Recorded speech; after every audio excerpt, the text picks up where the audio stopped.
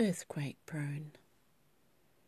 I was in the front room, cleaning and shifting things around in preparation for my niece, who is sitting exams this week. I had just rearranged the drop-leaf table as a dresser-cum-study desk when it started to bang noisily against the wall. My first thoughts were that I am not that heavy, that the floor should shake or the table wobble. I am not. It did make me wonder, though. It made an awful row. I glanced out the window in the hope that it would reveal a passing truck, but there was none. Then I stumbled forward and felt the floor roll beneath me. Bracing myself, I stood with legs astride as the house rocked to the right and left of me. It was a significant movement, and I wondered if I should take cover. I grew up with earthquakes, and like school kids today, became adept at ducking for cover beneath the desk or a solid table.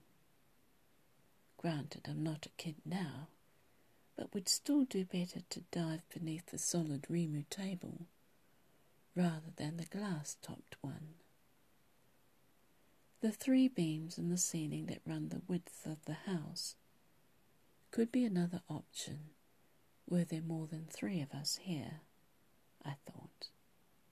Of course, if anyone was outside, they'd best steer clear of any building, tree or structure that could fall on them. The quake made me annoyed more than anything else, for the inconvenience rather than the worry that something more could happen. It ended soon after it began, and I was quickly over it. It's not that the worry of maybe this is the big one did not cross my mind. I'm sure that it did. But I'm equally sure that it ceased to bother me soon after it flashed into my mind. I was in Christchurch the week after the first earthquake that damaged a number of buildings in the city centre, but that was nothing like the big one on February 22nd, 2011, which caused 185 deaths and injured 2,000, and destroyed much of the city centre and homes.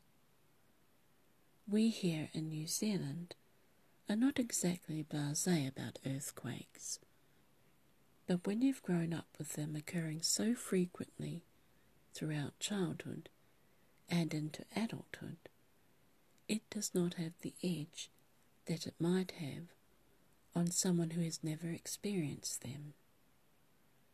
I do, however, believe that those who suffered through the Christchurch earthquakes and daily aftershocks that followed for months afterwards have greater insight and experience than what I have expressed here.